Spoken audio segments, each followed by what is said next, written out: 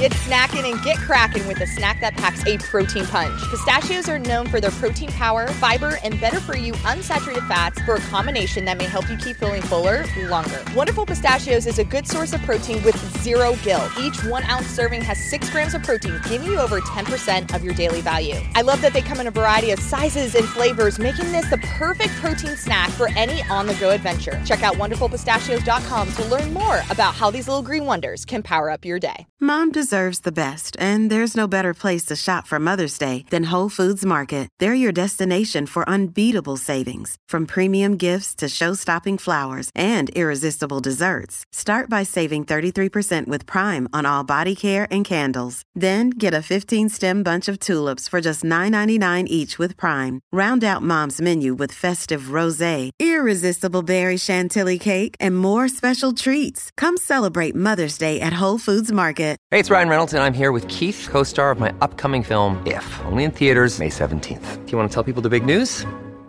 All right, I'll do it. Sign up now and you'll get unlimited for $15 a month and 6 months of Paramount Plus Essential Plan on us. MintMobile.com/switch. Upfront payment of $45 equivalent to $15 per month. Unlimited over 40 gigabytes per month. Face lower speeds. Videos at 480p. Active Mint customers by 531.24 get 6 months of Paramount Plus Essential Plan. Auto renews after 6 months. Offer ends May 31st, 2024. Separate Paramount Plus registration required. Terms and conditions apply if rated PG. All right, everybody. Welcome back to the FloTrack podcast. Kevin Sully and Lincoln Shrike. And on today's episode for Friday, we have a special treat. Tyler Day is joining us from his childhood home in Arizona. Tyler, thank you so much for hopping on. How you doing? Good. How are you guys? Thank you for having me. It is our pleasure. Obviously, there's been a lot of changes in the running world over the past couple weeks. How has it been for you ever since the news came down that indoors was canceled and then outdoors as well? I would say it's been a whirlwind of a week. I feel like as humans, we're kind of creatures that follow in line with like schedules per se. Like even if you say that you don't have a schedule, you still have like things to do. Like, oh, I go out to eat at this place, or oh, I meet at this place. But now with the virus going around, not only did it cancel the season, but also like school for, I think all the institutions in America have switched to online.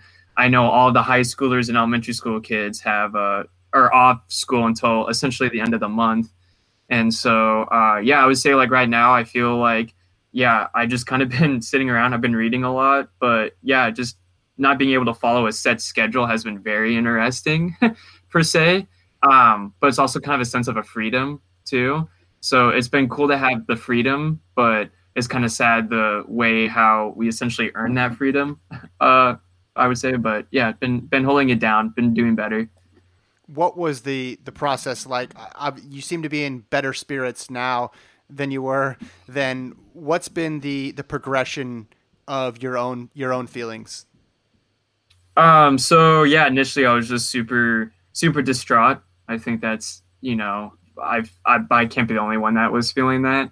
I was just super sad that, everything that, all these people at all these teams in respective events, categories were working towards, and all of a sudden it just, get ripped out from under them. And so, I felt super distraught, super sad. But then Smith kind of took us to the side and just be like, hey, if we're being pissed off or we're being sad over a race, over a silly game, then we are essentially rich in our life.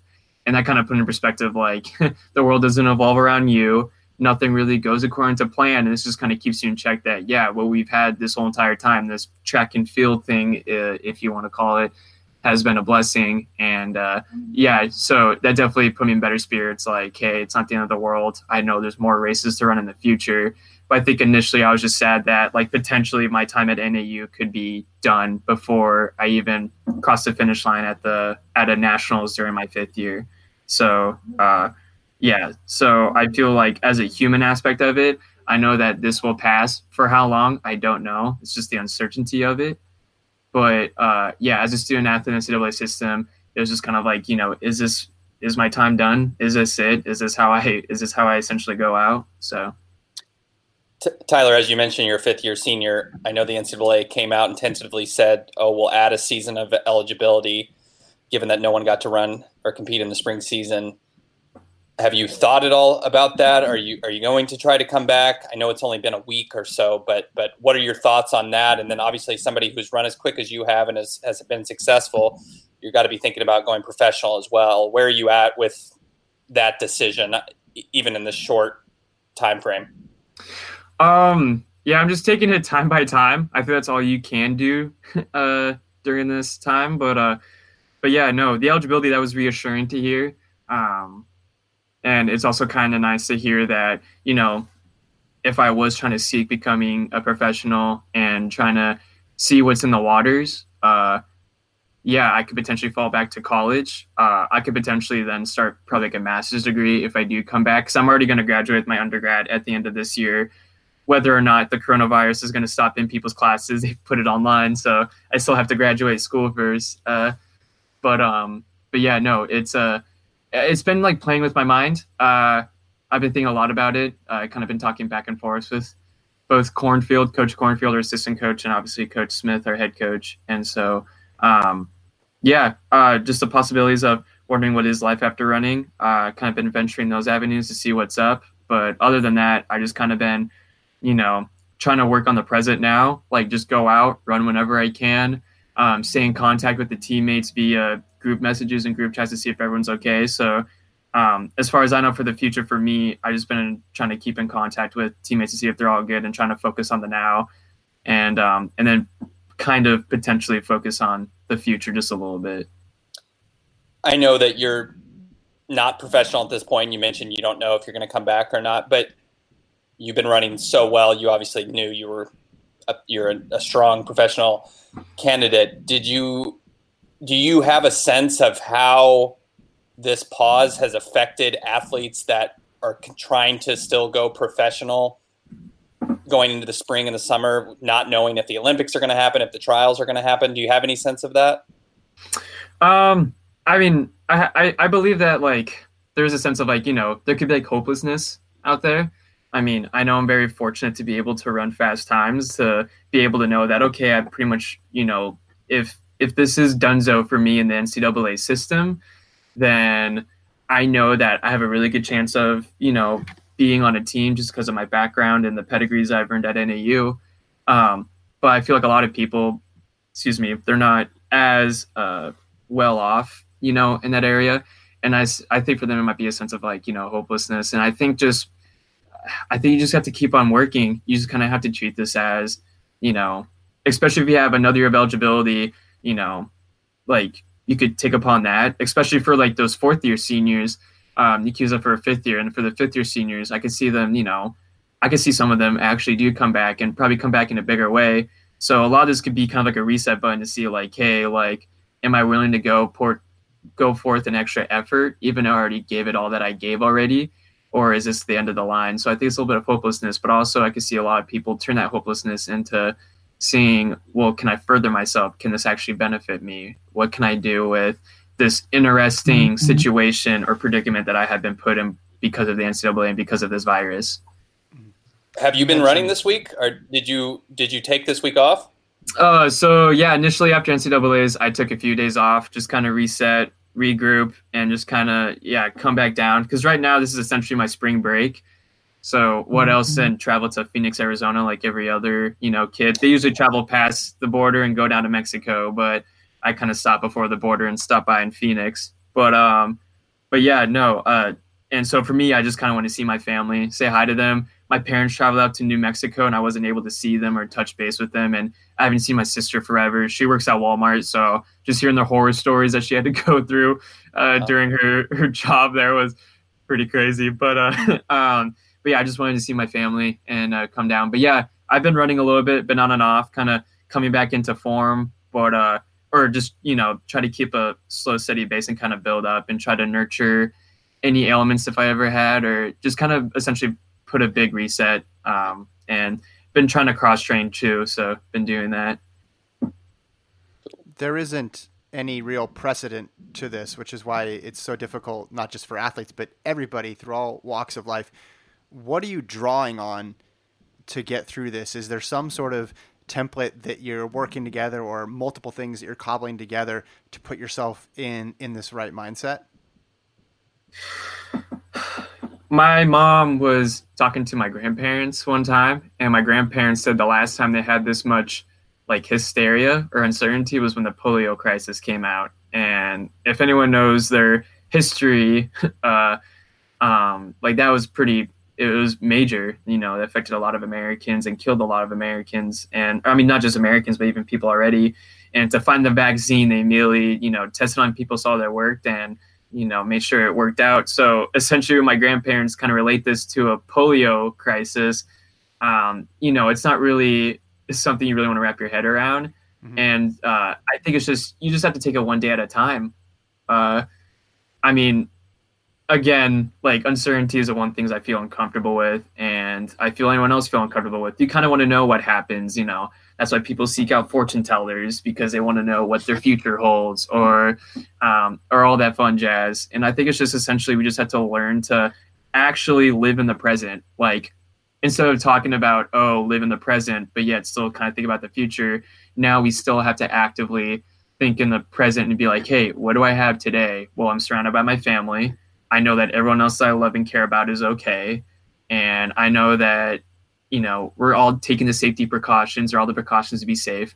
So it's just essentially just, live each day like, you know, it's doing your best. And I don't want to put like a Debbie Downer on it, like, oh, this is the like end of everything. But I think just, taking it one day at a time is a lot better than being like, oh no, like this is going to be months, this is going to be years, like what's going to happen, you know? And also Coach Smith has been sending us emails, and it's been really reassuring, saying like, you know, hey guys, like, you know, I love every one of you. You guys are great. If you need any support, we're here. So knowing that also your hierarchy, your coaches that, you know, see you more than just an athlete, see you as a human being and see you as a person with feelings and, you know, other emotions, are you saying, hey, like if all else fails, like we're here for you, you know, no matter what. So it's been reassuring as well.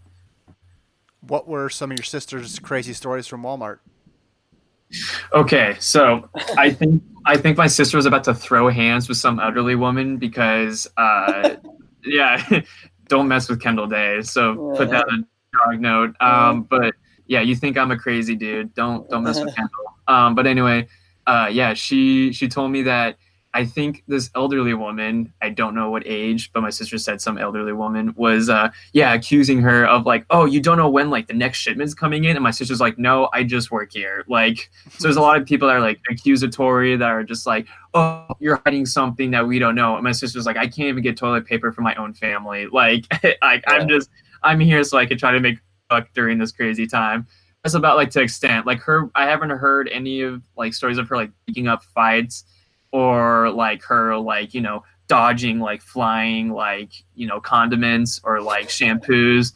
But yeah, just I think her just being very calm when, you know, everything was kind of going to chaos is what I draw from that, is like, you know, my sister being a strong person. For me, I would have lost my cool and be like, you know, listen, Betty White, like this isn't for you, like it's time to get out of here.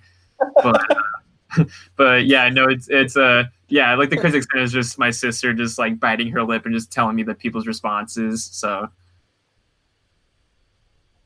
I noticed I'm just thinking things off my head. I know you're an Arizona sports fan, being a native Arizonian. Yeah. They see the Cardinals helmet. Are you excited about DeAndre Hopkins?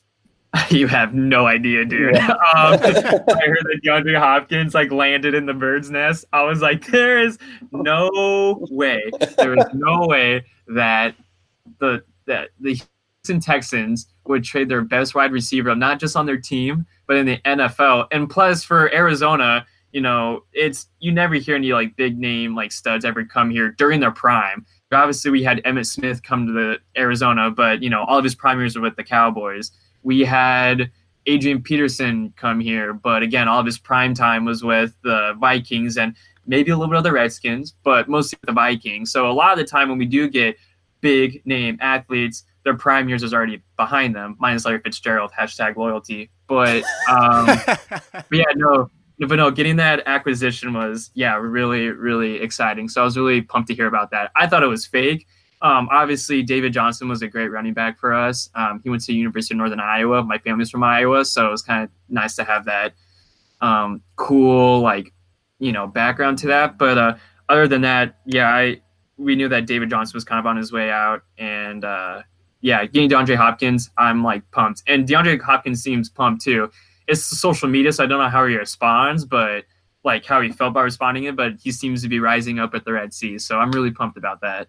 Well, what's your Phoenix sport team rankings as far as Diamondbacks, Cardinals, and Suns? Okay, so I'm pretty biased because I'm a huge Diamondbacks fan. I grew up imagining I was going to be a World Series champion, an all-star with the Diamondbacks at, catching position because, I'm built like a, wall. But yeah, no, I had dreams of trying to be an Arizona Diamondbacks player for my whole entire life. And so, yeah, Diamondbacks are first for me.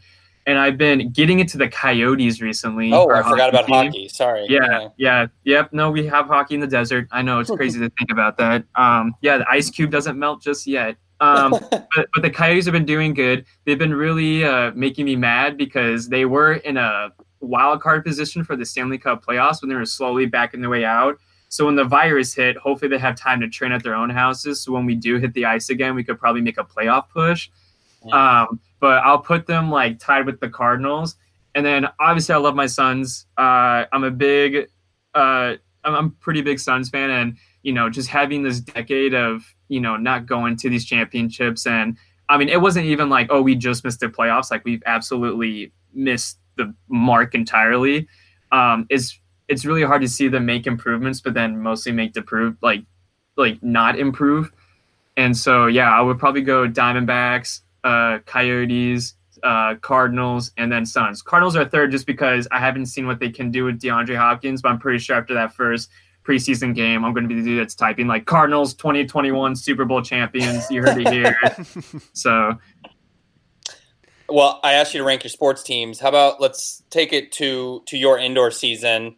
The two memorable ones, at least for fans, would have been the two races at BU, the 13-16, and then the fast 3K with your teammates. How did those two performances stack up for you? Which one was more special? And I guess just kind of run through what each of those races was like for you this year. Yeah. So I would say the 5K for me, and by 5K, when I say more special, I'm not talking about like, oh, here's the 5K and here's the 3K, way down below. They're like just on top of each other. But I would say the 5K has like just a little bit of a lead, because it was my first race back from what I would essentially say a really tough like track season. My indoor season last year was not up to par to my standards and to what I wanted to be. And then outdoor season, I did have that flashing moment of that 1325, but overall, not kind of underperforming at outdoor nationals. And then the first time I represented the United States, I underperformed there as well. I really wanted a time to reset and come back in a big way. So after training that cross country season, having that first indoor track race, running that 5K, it was a big step in the right direction and a step that I thought I wouldn't be strong enough to even take. And so that was kind of a big way. And also to get that close to an Olympic standard that was already changed. This wasn't like the Olympic standard that before Sebco had the ruling, I was already close to. This is already a pretty quick time to be that close to it has been very insane. And so I would say that's a little bit special in the 3K, but the 3K was super special because I got to do it with teammates. We got to do it when I would say there was somewhat pressure. I mean, we saw, the Husky Invite 3K go off. We saw a bunch of these fast 3Ks go off. So we knew that we had to rip it. And we essentially have to run faster than we ever have for a 3K before. My PR going into that 3K, I know it's not on T-First, but I ran it when I redshirted. It was a 7:53, 7:50, or 7:54. But a lot of people are like, oh, he's only 8-minute 3K guy. So, but last year, as hard as I could, I ran an 8:01 3K. And that's like literally with all my might, I ran that Iowa State. And then, but being able to run that 7:54 with friends, with teammates, in a very exciting race, that was also special as well. So, 5K was special just because of like the significance of making a step forward was great. But the 3K was for me great because I got to run it with friends and two of the best teammates I've ever had in doing so there too.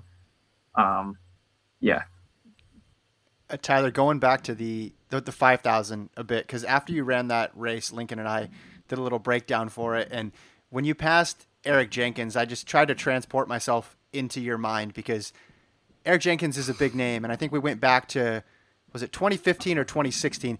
The same weekend that Eric Jenkins won NCAA titles, I looked up where you were racing on that same weekend, and you got like 8th at the Chandler Rotary Invitational 3200. Now, no disrespect to the Chandler Rotary Invitational, I'm sure it's a great meet, but you beat a guy, you know, one of the legends of the NCAA, and also a guy who's gone on and been competitive at the world level. What was that like when you actually went past him? So when I went past him, I didn't go as so far as just like, what was I doing like 5 years ago? But to be fair, in that Chandler Rotary race, yeah, in that Chandler Rotary race, I actually got clipped and I fell in that race. So if that time seems slow, I fell. Come on, Kevin. It just makes the story that much better.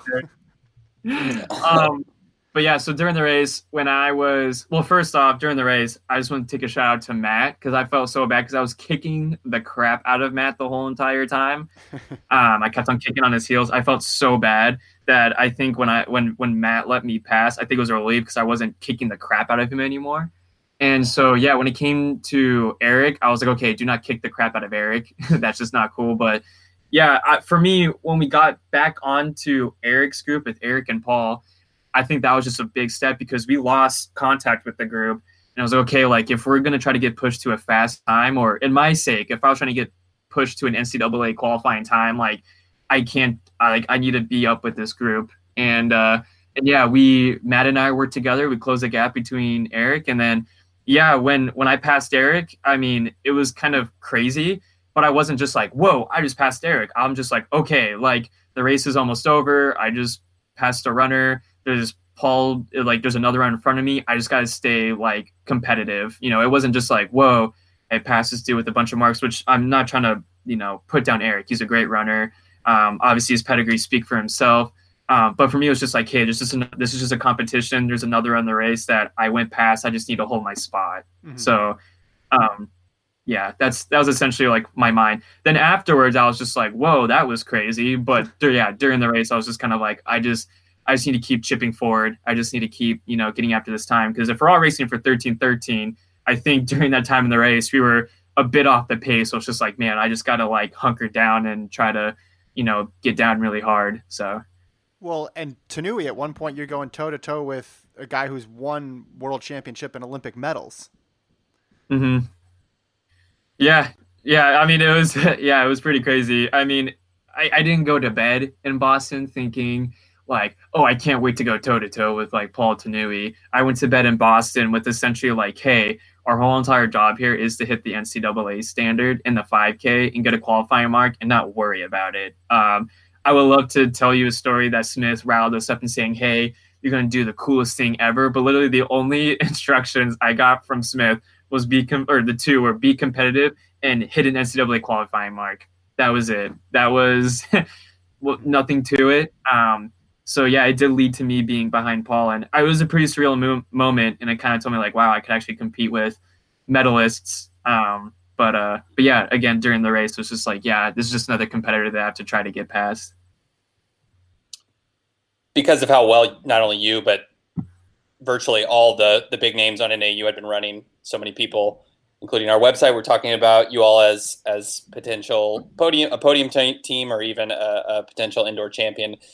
And obviously we'll never know, but internally, were you guys talking about that? Was Coach Smith talking about, hey, we can win an indoor team title? And when, I guess, if so, when did that become something that was possible?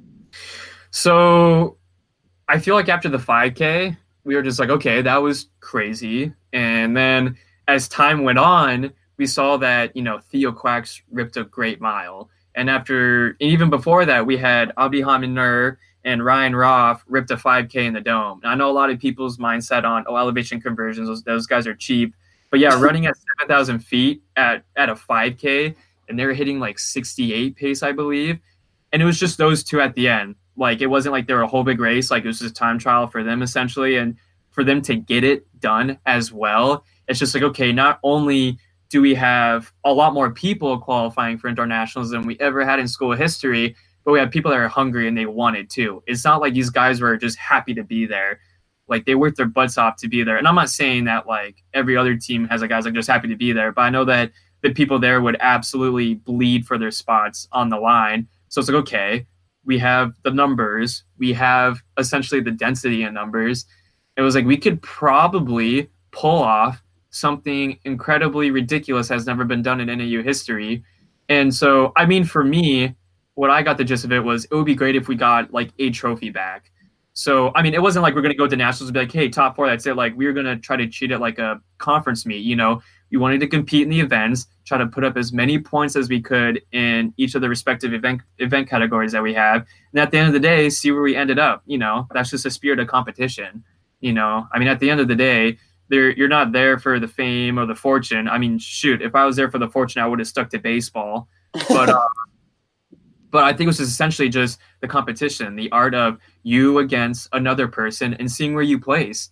And we were going to have a big contention come out and kind of support us. And yeah, I felt like if we did get 4th place, we would be treating that like a national title. You know, like we would still be celebrating. If we got 3rd, we'll still be celebrating. You know, like regardless, we knew that whatever happens at the end of that week, we're going to do something that's probably has never been done in NAU history. And to see it, you know, not really being fulfilled or seeing it actually happen, it is a bummer. But I think just the sense of us, you know, taking a stab at it and doing something that, you know, typically a non-Power 5 school has ever done, it's something that I'm proud to say that I could, you know, keep it close to my heart about. Now, you obviously know Mike Smith way, way better than I would, but I don't know if I do, dude. You don't know? Well, no one really knows. See, I have a theory that Mike Smith's not his real name, but that's just my conspiracy theory. I mean, you have the name of Mike Smith. That's like anyway, sorry, go on. No. Okay, so we interviewed him after the meet was canceled last week, and he said the plan was for you guys in the 5,000 was to send somebody out really aggressively to, quote, set the trap. He mentioned 204 through the 800. That seems a little crazy. He did have a smile on his face, so I just want to know, was that the legitimate plan? I mean, it makes sense, but I just what kind of was going to be? How was the 5K going to play out for NAU with 5 guys in that race? I heard Abdi Han was going to take us out in 158. No, I'm just kidding. That's a joke. I think it's essentially, I could see it literally just have, you know, 5 of us, you know, who qualified in the event kind of come together and be like, hey, like there's 5 of us. We could do so much damage. And I think the way that we would have done it was just gas. Essentially the the tactic that Matt and I used in Louisville that we, you know, jokingly were talking about. But I think we wanted to get out hard and try to set, you know, the pain in their legs early on and just try to like white knuckle it. But that's just my hypothesis. I'm pretty sure Smith would have thrown a curveball and be like, hey, we're actually going to sit and wait. So for me, I would expect we probably would have gone out hard. At least I would have. And, you know, try to go for broke because I have a day to recover in between the 3K pretty much. But yeah, I could see him also just be like, hey, you know, kind of play in the middle. Don't do anything crazy and then make a move exceedingly far out, or maybe make a move once people finally felt comfortable in the race, then hit them in the teeth. But yeah, those are just my 2 options essentially, but both of them still have to do with gas early on in the race. So not so much as like, oh, we're going to chill out and go, because I know I don't fare well that way, but also I feel with 5 guys that are strong aerobically in there, I think we could have done some damage if we would strung it out and just make it a sufferfest. But I feel vindicated, Lincoln, because I got one. I didn't get the Chandler Rotary 3200 right, but I predicted that's how NAU would run it. I will never be proven right though, because we didn't see the race, but it just makes sense. Tyler, how much extra motivation was there? I know the media talks this stuff up more than maybe it is, so give us a little insight. Obviously, Gordon and Jeremy were following you guys around during the fall. Thank you for that, by the way, because that meant Gordon was in the office less, so we had to deal with him less. So we appreciate you taking that on for us. I wasn't really on the team, so like, you were around. I mean, you were around. True, yeah. That season didn't end the way the group of guys wanted it to. How much motivation, how much spark was there going into indoors than there would have been in the scenario where they won in cross country? Yeah. I would say, like, for me personally, like, I kind of had to remind people, and also Blaze and Cade Burks, Blaze Farrell and Cade Burks did a good job of this, and just kind of remind people, like, hey, remember when you guys lost cross country? Or like, hey, remember when BYU beat you? Because they're like, because we remember, and we're gonna work hard for it. And so it was essentially just kind of like letting people know, like, hey, yo, let's work harder now. You know, like it didn't work out the first time. Cool, let's go back to the tool shed and just essentially, you know, hack it out if you want to use a lumberjack reference. But yeah, I think the motivation was just like, hey, like we're strong in cross country, and an even stronger team beat us, and they showed us what we needed to work on. And so, I mean, for me, for me personally, I worked my butt off that winter season to prepare for that track season. And I know that, you know, a bunch of other people did the same way on the team, including the women team. And so, yeah, I think it was just essentially just reminding people like, hey, this is what happened in cross country.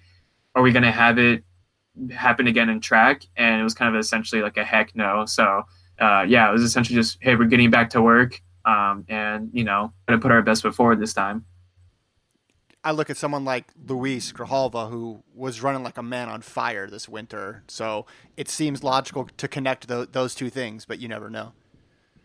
Yeah, for sure. I mean, I don't know what goes on in Luis's head. I mean, I haven't personally been like, yo, what motivated you this winter? But it's kind of like just a consensus that if you become an NAU athlete and, you know, you're not working hard, then it's like, what are you doing here? You know, it's almost like I feel like a lot of people deserve like a pat on the back if they've been working hard or been working hard for a long time. But at NAU, it's ingrained. You know, you're expected to do that, you know, because that's just the way of life here. And so, yeah, seeing Luis come back in a way, that was reassuring to hear. And even see, too.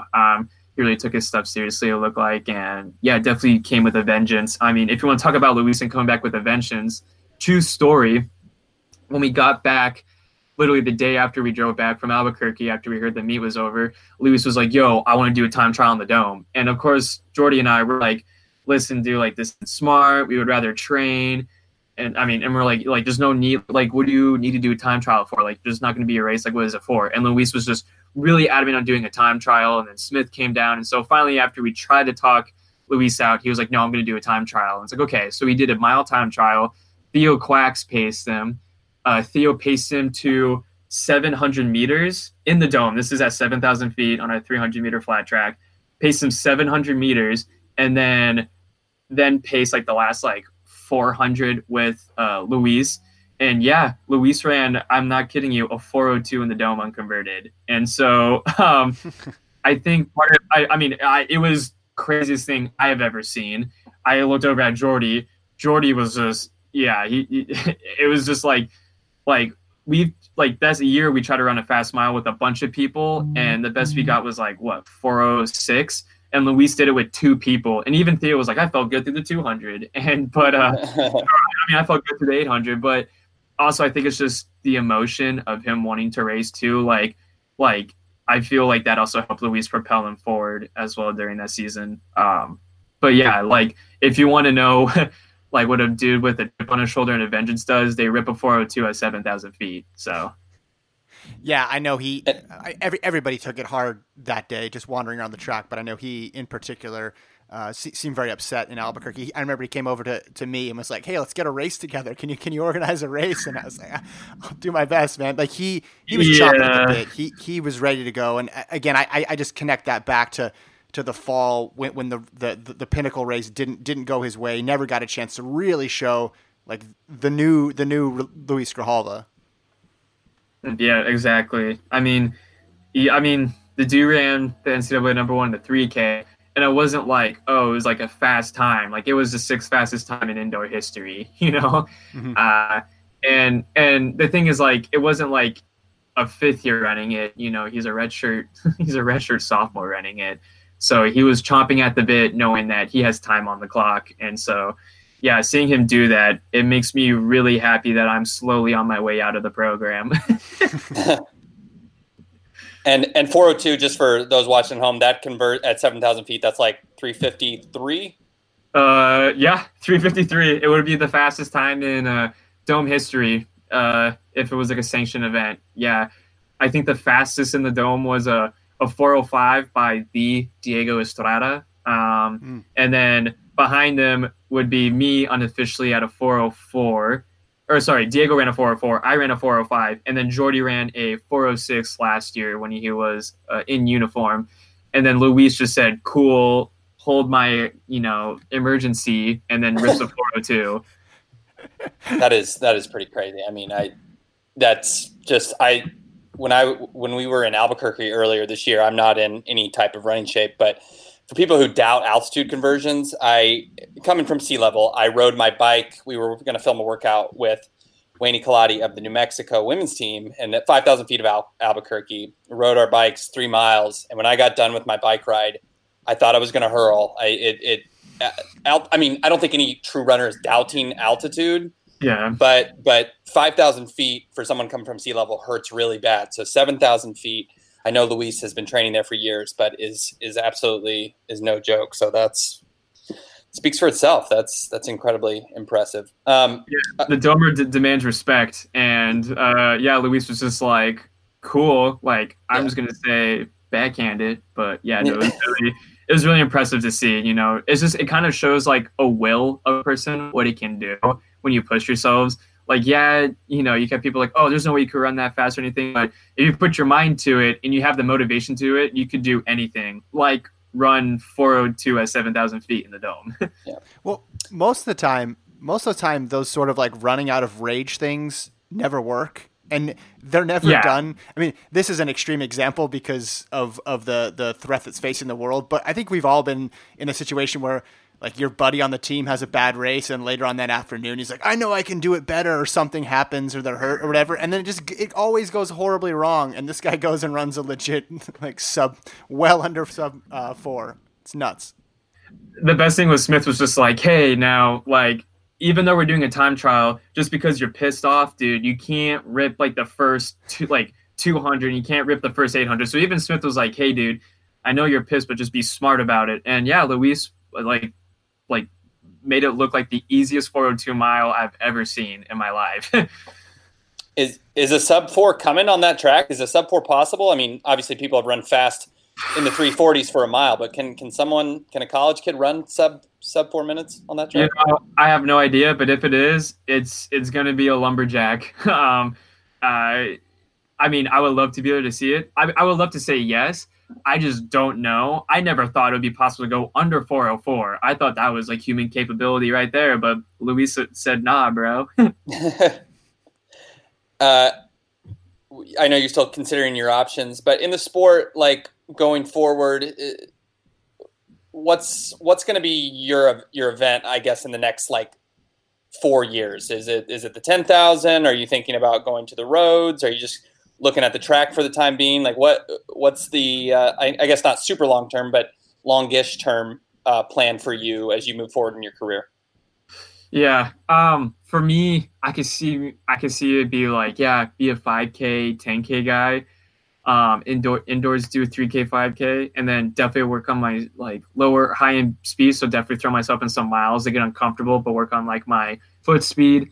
But in all seriousness, I think, I could see myself be a 5K, 10K guy, and then slowly but surely, or maybe moderately, make a transition to the roads and also marathon, and do some marathon stuff. I remember when I did the half marathon in Vegas, and I was done with like when I finished the race, I was like, there's absolutely no way I'm going to be a marathoner. That half marathon absolutely sucked. But I could definitely see myself try marathons in the future. I could definitely see that happen. And then maybe even after like hopefully a long professional career, I could see myself do ultras and try to get a cool Western States 100-mile just because like I think it'd be kind of cool to cap off like a cool running career with, I started with the mile in junior high and I ended doing 100 miles in Squaw Valley to get this cool belt buckle. But that would be after like pro stuff. That would be after, whatever my prime was is gone. That would just kind of be like some funsy stuff, something to challenge myself still.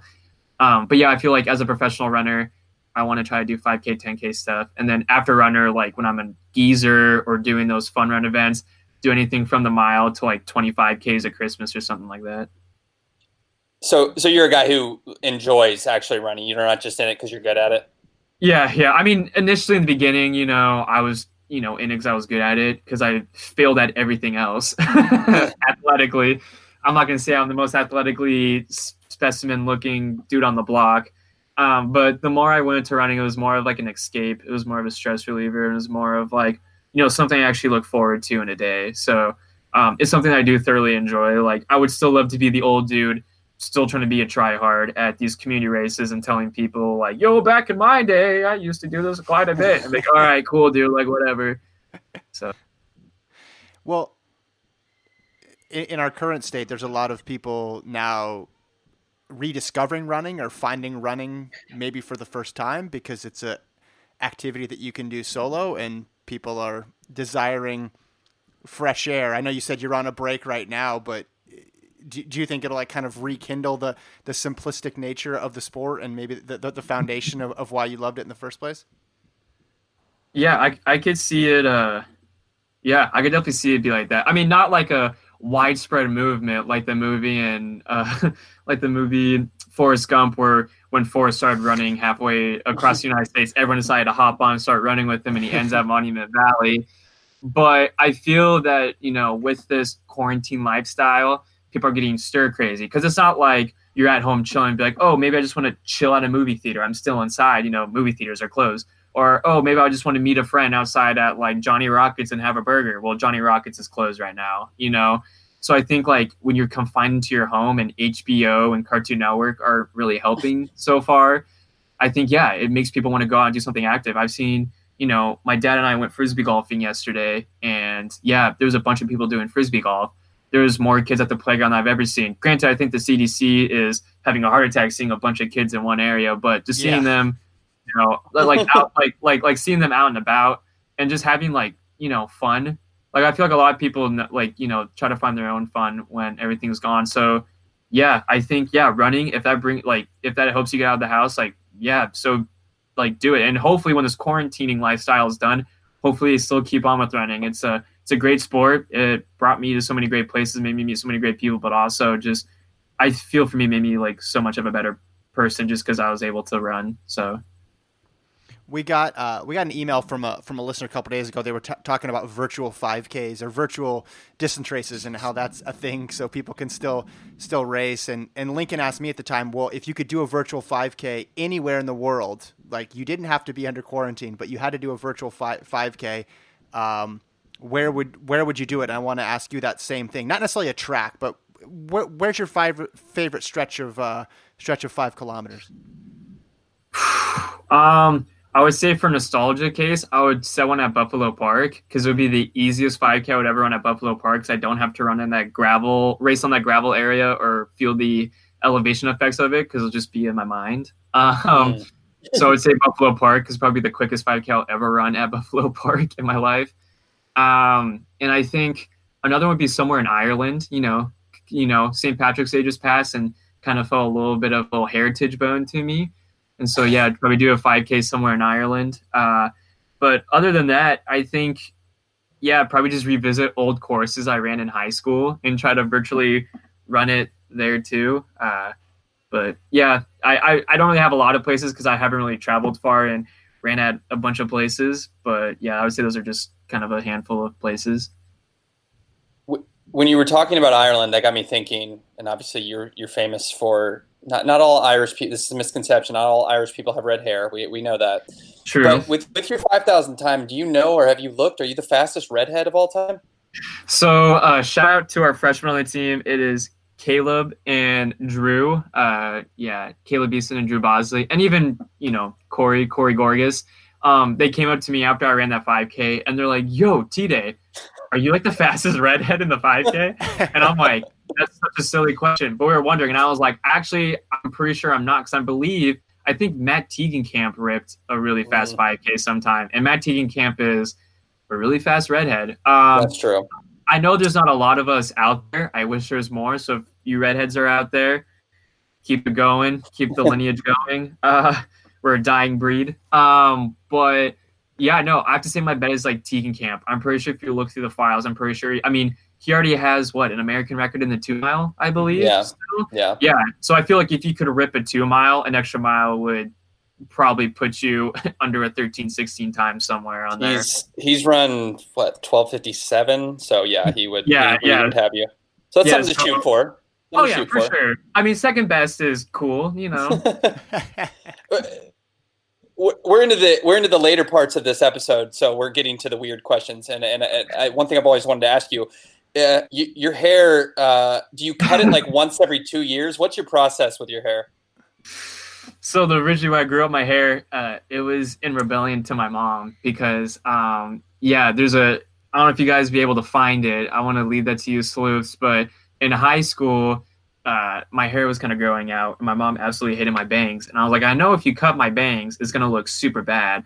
And yeah, my mom was super, upfront about it. And yeah, she cut my bangs. So my senior year photo is actually like, I look like an albino Beatles member from the Beatles, like bowl cut and everything.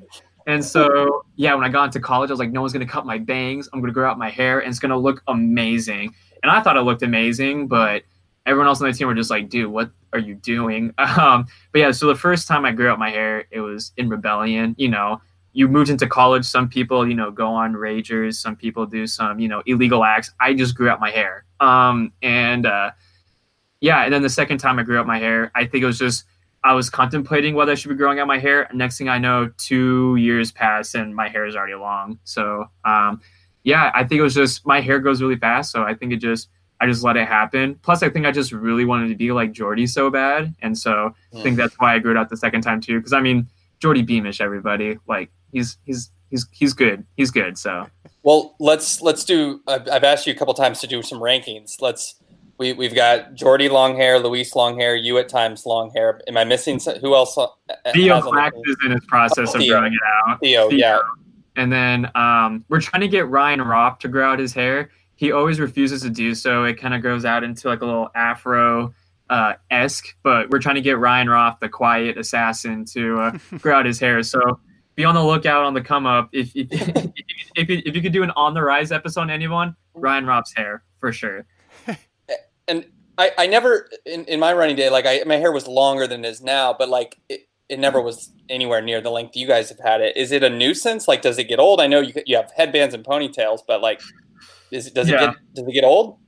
The worst is when this especially happens my freshman year, not so much my sophomore or junior year when I was growing it out again because I was smart enough to do this. But yeah, whenever I was at the mess hall and I would be eating my pancakes, my hair would always fall in the syrup. So my ends would be would be covered in syrup.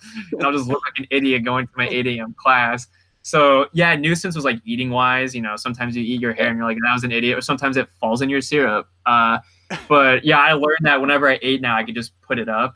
But the one thing I even told everybody, I even told my sister this when we were starting, I was like, I'm only wearing my hair up for practical reasons, not for a fashion sense. I think I look absolutely silly in a man bun. Jordy could obviously pull it off. Theo, whenever he wants to, can pull it off. Sometimes there's like a top knot that looks like a Teletubby, and you're like, dude, that doesn't look cool. And then like Louise pulls it off. But for me, I was just like, yeah, I don't think I look good in a man bun. So I only use it for running reasons. Every other reasons, it's always, hair down, party all over, no business whatsoever. And yeah, so I mean, I haven't tried the headband. I wish I probably would have. I think I would look like Diego Estrada when he was at NAU. But again, I just don't think I look that angelic. Like I always imagine myself whenever I ran with long hair, I would look like Daniel Davis in Last of the Mohicans. But I looked at pictures and I look far from it. I look like an off-brand of it. So. What's tomorrow and the next day going to look like for you? Everybody's been posting their routines and how they're getting through it. Can you give me a day in the life of Tyler Day in this new reality that we currently reside in? All right. So in the world of T-Day quarantine edition, I'm going to wake up. I'm probably going to shoot for like an 8-mile run on the canals down here in Phoenix. And then get my stuff together here and then drive up to Flagstaff. And then, touch base with the coaches to see, what's up. Touch base with the teammates to see what's up. Probably watch some Netflix movies tomorrow once I get back to Flagstaff. I have the DVD Joker, and my roommate, Ryan Wolf, he used to be on the team, hasn't seen it yet. So I'm planning on having a movie date with him. And then the next day, so that would be Sunday, I'm probably going to take tomorrow off, probably do some core stuff, or say I'm going to do some core stuff, but theoretically I might just be eating like tortillas on the couch. But yeah, no, it's just kind of like, yeah. So I think mainly just one thing is just, drive up, like pop up to Flagstaff tomorrow, and then, kind of get some stuff together and, start my online class or continue my online class and try to get some homework done. So you're going to I apologize if you said this earlier, but you're going to stay in Flagstaff while you're doing the online courses? Yeah, and also kind of training too, because down here, down in Phoenix, down here in the Valley, all the gyms are like closed and everything. And up at NAU, we're able to use our key card in the dome. And I know the dome has obviously our track, and obviously they have like stationary bikes too. So if I need to have like a run and a bike, I can do it in the dome. And I have like more resources, and also the education wing at the HLC. So the HLC where student athletes go to like get homework done or see our advisors. I'm in contact with like my advisors to see if I need to do anything more till graduation. So for me, athletically wise and training wise, there's more to do in Flagstaff, which is funny because it's all snowed right now and all the roads are like closed and everything, like all the businesses and eatery places up there are closed as well. But training wise, there's more opportunities to train up there than it is down here. Gotcha. Well, Tyler, that's all I got. Thank you so much for taking some time for hopping on. I know it's a very stressful time for all of us and for you in particular with what happened a couple weeks, but we appreciate you chatting with us.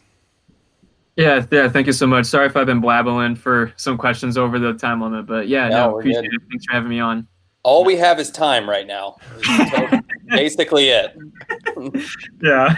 Yeah. So we are good. Again, I wish you the same. Best of luck going forward. Stay safe, and appreciate the time. For sure. Yeah. Thank you guys. Wash your hands and keep your hands to yourself.